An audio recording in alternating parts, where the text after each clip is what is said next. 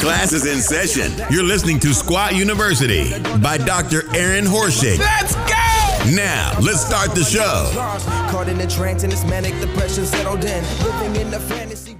Hey, what's up, everybody? Thank you so much for checking out today's show. This is episode 50 of the Squat University podcast. The goal with each and every one of these shows is to bring you as much value-packed content to help you move better in the gym and in life, decrease your body's aches and pains, and help you reach your true athletic potential. Now, before we get started today, I just want to give you guys a heads up as to my seminar schedule this year in 2019. Now, as many of you know, I don't do a ton of traveling for seminars, as my job as a doctor of physical therapy, working with patients out here in Kansas City, 40 plus hours a week is my full-time job. Squat University is, I guess you would say, my second job on top of that. So, however, I still love to do a little bit of traveling and have a few seminars planned for this upcoming year. The first one, by the time you guys are listening to this, is about 7 weeks away, and that's April 13th and 14th in 2019 in Waterford, Ireland, just south of Dublin. And the second one is going to be June 1st and 2nd this summer in Kansas City. The sign up for the Ireland one has been going on for a few weeks now, and I think there's maybe 12 or so slots yet. And for the Kansas City seminar, my only U.S. seminar this year, the tickets will be up today by the time you're listening to this. Now, if you have never come to a Squat University seminar before, I split the weekend up into 2 8-hour days.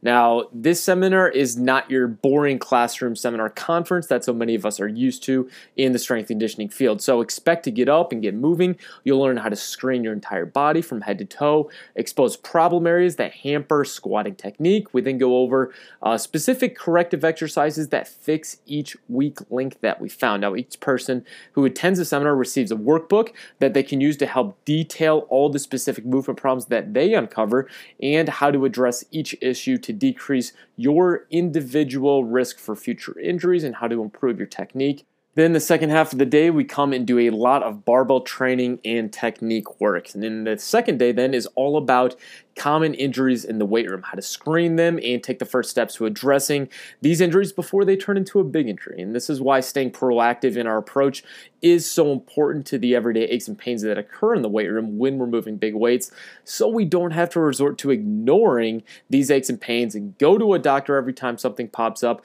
and pay a huge copay just to hear a doctor say, take some paid meds, ice and rest. So the second day is all about really taking a proactive approach in addressing common injuries. Now, there are tickets available to day 1, day 2, or to both days combined for each of those seminars. And if you are a member of the National Strength and Conditioning Association, NSCA, the June seminar in Kansas City, day 1, will be CEU approved. So if you would like to sign up for a Squat University seminar, just go to my website, squatuniversity.com. At the top, there should be a seminar tab. You can click through there and get your tickets. So without further ado, let's get to today's topic. Today, we're going to be talking about energy leaks. Now, what the heck is an energy leak? Some people refer to technique problems during barbell training as an energy leak. But what does that really mean? The body's often referred to as a kinetic chain. People will say that everything from the foot all the way to our head, everything is connected like the links in a chain, and everything must work together in a coordinated fashion to accomplish whatever set task we're trying to do. Now, let's talk about barbell training. When you're doing a squat, think about it like this. It's not just your quads that are working. It's not just your hamstrings. It's not just your glutes. So many people, especially when you talk to someone who is especially in the world of bodybuilding, will say, all right, today's a leg day, we're doing squats, right? Everyone's heard of that before. When you're doing a squat, when you're doing a deadlift, you're not just working one specific group of muscles or maybe even two. It's a full body movement. You're working every muscle together. And if you think about this, some of the best deadlifters, some of the best squatters of all time, they have humongous backs. And think about when you're squatting, we don't think necessarily, oh, this is a back workout. But if you have a weak back, how are you going to support so much weight on your back? It's not because a lot of these power lifters or huge weightlifters are doing a lot of assisted exercises for their back. They're just doing the main barbell lifts. And in doing so, they're working their back muscles to such a great degree that they're able to develop these humongous back muscles. Now, if there is an imbalance along this kinetic chain, in creating tension or generating force, something's not moving correctly. Energy toward the ultimate goal is dissipated into a different task that is therefore sort of breaking the chain and making the overall movement less efficient. So if we think about it like this, if you're driving your car down the highway, we should have all four wheels pointed the same way. Well, what happens if while I'm driving, all of a sudden my right front axle sort of breaks and my right front tire sort of facing in towards the midline of the body? Well, what's happening to the efficiency of me driving that car? Obviously, it's greatly diminished. Something eventually is going to go even more wrong.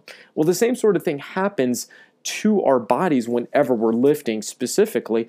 If something is out of place in the entire body from head to toe, we have all these small joints and muscles that need to be working together for the mechanical efficiency of our body to work as well as possible towards our desired goal. So let's go over a few examples of an energy leak when lifting. Let's talk the deadlift first. Now, during a deadlift, I think most of us would agree that we want to set our spine in a very stable and firm position while the hips are then moving. So most of the movement is taking place across the hips. Now, if you guys have any question in that goal, I would definitely refer you to go back and listen to the 2 podcasts I did with Dr. Stuart McGill. Now, sometimes we do see some massive power lifters with a slightly rounded spine. But even then, it is locked in most of the movement during the deadlift where they're standing up, the movement takes place across the hips. They're not moving their spine. Now, what happens when the back rounds? The back is moving from a more neutral postured position into a rounded position called lumbar flexion, and this instantly drains the body's energy for completing the deadlift. Now, I'm sure most of us who are listening have at one time or another, or especially if you're in the sport of powerlifting, you've gone really heavy on deadlifts before. And I'm sure you've probably failed at a deadlift heavy attempt before. Now, if you have tried a very, very heavy deadlift before during maxes and you have felt your back sort of go, you lose that stability in your core, what happens to the power that you have into your legs? It instantly dies away. Dr. McGill always says proximal stiffness allows for distal athleticism and power. So basically, if we lose our core stiffness, especially during a deadlift, the ability to continue pushing and creating power into the legs decreases. Basically, we lose our mechanical efficiency for that desired end goal, which is lifting that weight all the way to our hips. Think about it like this. If I take a baseball and I throw it at the wall, the ball's structure remains intact, and the energy from the ball hitting the wall creates that equal reaction in making the ball then bounce back. However, what happens if I take a big bowl and make a ball of spaghetti? So it's a nice firm ball of spaghetti, and I throw it hard against the wall just like the baseball. Well, obviously, the original structure of that ball is going to completely deform, and the energy is just going to dissipate into the wall. The spaghetti's not going to bounce back. It's going to hit the wall and just fall to the ground. And if you guys saw my visual of this, by the time the podcast comes out, scroll back in my Instagram feed. I made a great visual analogy of this. And yes, I did throw spaghetti at a wall, so you guys can see what that looks like. It was not a ton of fun cleaning that off the turf, but it made for a good visual. Now, during a lift like a deadlift, we need certain areas of the body, like I said, to remain in a certain posture to allow for mechanical efficiency. So if the back deforms, it's like that spaghetti hitting the wall and then moving from that original ball structure into just a mess of floppy spaghetti noodles. Energy is lost from the original goal of the ball of spaghetti hitting the wall and bouncing back just like the baseball. So if we are leaking energy from our original structure, it creates a situation where we will lose power during our lifting. Now, energy leaks also create micro trauma as certain tissues are now overloaded, and eventually that could lead to an eventual injury. So not only are we talking performance issues, but we're talking possible injury issues as well when we're talking energy leaks. Now, what's an example of this? Now, we've all been told that allowing the knee cave during a squat is a bad thing. Now, if we look at the anatomy of your knee, The innermost anatomy is your femur connecting to your tibia. There are a bunch of ligaments that surround that area. We then have a bunch of muscles that come and sort of cross the joint. There's tendons that are holding things together. If we're looking at our kneecap that sits on top of the femur, the patella, there are a number of tissues that connect to that, a number of muscles that have a little bit of a hold that help it track within this femur. It's almost like a train running in a train track. Now, when you are squatting and have knee cave, and I'm talking bad knee cave, something we would call a knee valgus, during a slow and loaded movement like a squat, you're likely never going to see a torn ACL. That is the mechanism, the valgus mechanism. That's what tears an ACL with a basketball player or soccer player or a football player whenever they're performing a very quick and powerful movement, like running on the field or landing from a jump and cutting. But when it's a slower movement, like a squat, and there's a ton of load, there's a lot more compression on the knee joint. So mostly we are not seeing torn ACLs. At least I have never seen a torn ACL due to a squat. However, what we will see is issues with the kneecap and the way the kneecap is moving within that groove. Remember, I called it a train moving on a train track. What happens is that when the knee gets pulled in towards the midline of the body, it gets pulled off axis, and that movement creates an uneven pull on the kneecap. Over time, this can create an injury that we would call patellofemoral pain. Now, that's a very gross or very large term that can encapsulate many different types of knee pain. But basically, it's an overuse injury that can create some nagging knee pain just generally around the front side of your knee. Now, let's bring a little bit of research into this topic. I want to just briefly go over and share you guys some words from a research article called Patellofemoral Disorders, a classification system and clinical guidelines for non-operative rehabilitation. That's a mouthful of science jargon, and that's from an article. This is a very, very common, very popular article on knee pain from co-authored by a number of people, but more importantly, Dr. Kevin Wilk, who is a very famous surgeon, especially in the sports of football, basketball, baseball. You will hear his name come up a lot. But during this article, they have an area where we're talking about biomechanical problems at the knee, basically technique issues, and how that can lead to patellofemoral pain. Basically a problem in the kneecap, the patella tracking poorly. And I'm just going to read word for word and we'll go over it. Patellofemoral pain may develop in individuals with various activity levels due to biomechanical factors which affect the patellofemoral joint. These biomechanical factors can often be subtle and gradually lead to significant pain and dysfunction.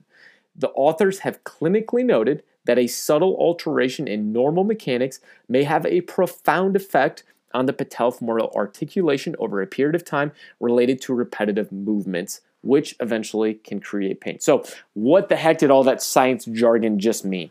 Basically, they're saying that all of these clinicians who work with patients for years and years have noted that those who do repetitive movements where the knee is not being kept in axis, basically it's allowing the knee to waver around, can create eventual pain in the knee.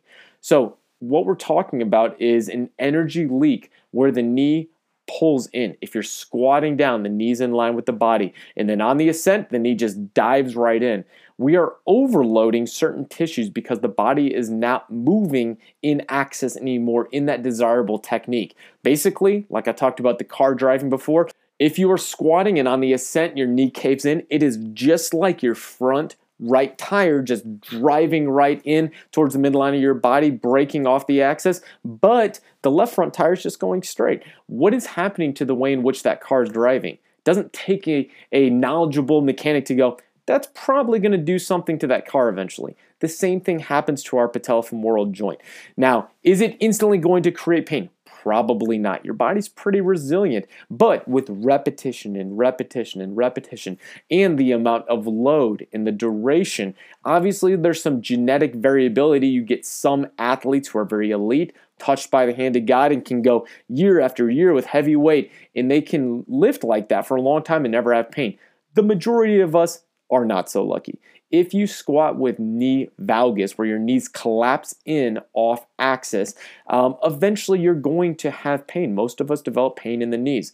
And using an elite athlete who allows their knees to cave in as an excuse for why you can do it and get away with it is a very poor way to justify poor mechanics. Eventually, knee issues develop. So the idea behind today's podcast is to get you guys to understand that an energy leak is a way of looking at the body and understanding that when technique problems arise, if deficiencies in our movement quality, it is just the same thing as energy leaking out of your body. You don't have to always approach it from an injury standpoint. Understand that there's the potential down the road. It's usually not an all of a sudden big injury in sports of weightlifting, powerlifting, CrossFit, but the repetitive things. On top of that, let's think performance, because often when I talk to athletes who have movement problems, if I tell them, hey, that's eventually going to cause an injury down the road, guess how much buy-in that athlete's going to have in actually fixing an issue? Not much. There may be some, but not many. If I tell that athlete, hey, that movement problem is leaking, it's bleeding energy out of your body system that could be put forth into creating a better lifting pattern that's going to give you the potential for lifting more weight, all of a sudden that athlete's bought in because their goal in lifting, in getting in the weight room, is lifting more weight, is setting that new record, is standing on the medal stand if they're a competitor.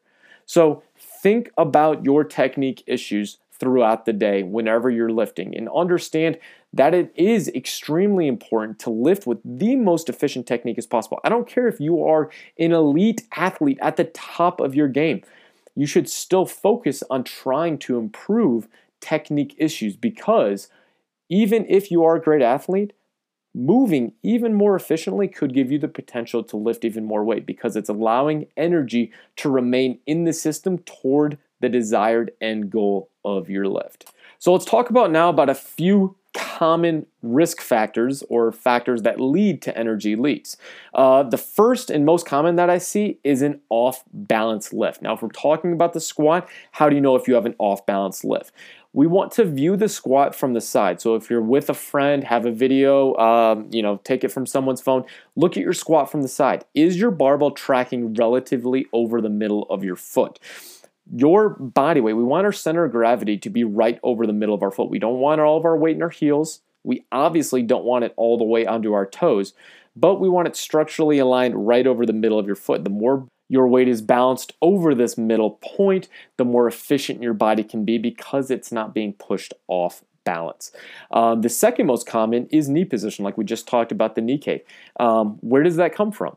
Knee position and the ability to maintain the knee in line with your foot starts with a stable foot. You have to have that tripod foot, the full foot grabbing the ground. If you have a very anatomically flat foot, that does not mean that you automatically have an unstable foot. You just have to really focus on not allowing your foot to cave over into excessive pronation. We want our foot balanced over 3 points of contact: the heel, the base of the first toe, the base of the fifth toe. That's tripod foot. So knee positioning starts with a stable foot. It also starts with creating external rotation torque at the hips. That means when you step out of the squat rack and you're setting your feet, your big toes jam down to the ground, your foot's grabbing the ground. We then drive our knees out to the side a little bit to turn on those lateral glutes. Now, too much turns that external rotation torque into external rotation movement of the leg. I don't want those toes to spin out. I want those big toes jammed down to the ground so our foot remains glued to the ground. But by turning on those lateral glutes, we're centering the hip joint together, the femur right in the center of the hip joint. We're allowing the muscles of the hip to work as efficiently as possible. So that's off-balance squat, knee position. The last common factor for creating an energy leak is just losing stability, like we talked about before with the deadlift. Whenever you are going to lift, especially with big weight, we have to create sufficient stability at the core. Now, if you are lifting a pencil from the ground, you obviously don't need to take a humongous breath, Valsalva maneuver, grunt, and pick that pencil up. Sufficient stability for the task at hand. But if you're going to deadlift 100 kilos, and then you're going to go and deadlift 200 kilos, we obviously have to create much more stability at the core in order to allow our distal athleticism to come through and keep our back in a good position so we're not leaking that energy. So what does this mean? Taking a big breath, bracing the core like someone's about to jack you right in the stomach, and then lifting. If you guys don't follow him on Instagram, powerlifter Chris Bridgeford, there's some great visuals that he gives as far as how to set your body correctly before pulling the bar, especially in the deadlift. He's taking a big breath. He's creating tremendous tension in the body, almost locking out those arms, taking the slack out of the barbell, and then pulling the bar from the ground. And it's an equal drive into the ground and pull back on the barbell. And that's how you're creating sufficient tension in the body so that we can limit energy leaks as you go through your lifting. So if you would like to learn how to screen your body to see if you can uncover specific weak links that you may have that could be leading to an energy leak, there's a very easy way to do it. Go on squatuniversity.com, click on the blog article tab. A ton of free content is on there. I mean, it starts off at the very top. How to screen your ankle mobility. There's a blog for it. Go through. How to screen your shoulder mobility. How to screen for low back pain. There's so many different articles I have on there, all for free, to help you understand how to uncover and illuminate weak links that you may have that could be contributing to movement problems. So that is it for today's content. I hope you guys liked this quick podcast on understanding the terminology of energy leak and how that fits into our understanding of viewing technique problems so that we can uncover problematic factors that are limiting our potential to lift with good technique, fix them so that we can then give ourselves the better potential for lifting big weight in the future, because that's what it's all about when we're in the weight room. So I hope you guys enjoyed today's podcast. If you did, please like, share it around on Instagram. Please tag me in it so I can personally reach out to you and say thank you from the bottom of my heart for listening to the podcast. It really means a lot to me to lend me your ears for the short amount of time during the week. I hope you guys are crushing your workouts. And until next week, guys, happy squatting. That's it for today, class, on Squat University by Dr. Aaron Horschig. For more exclusive content, log on to squatuniversity.com.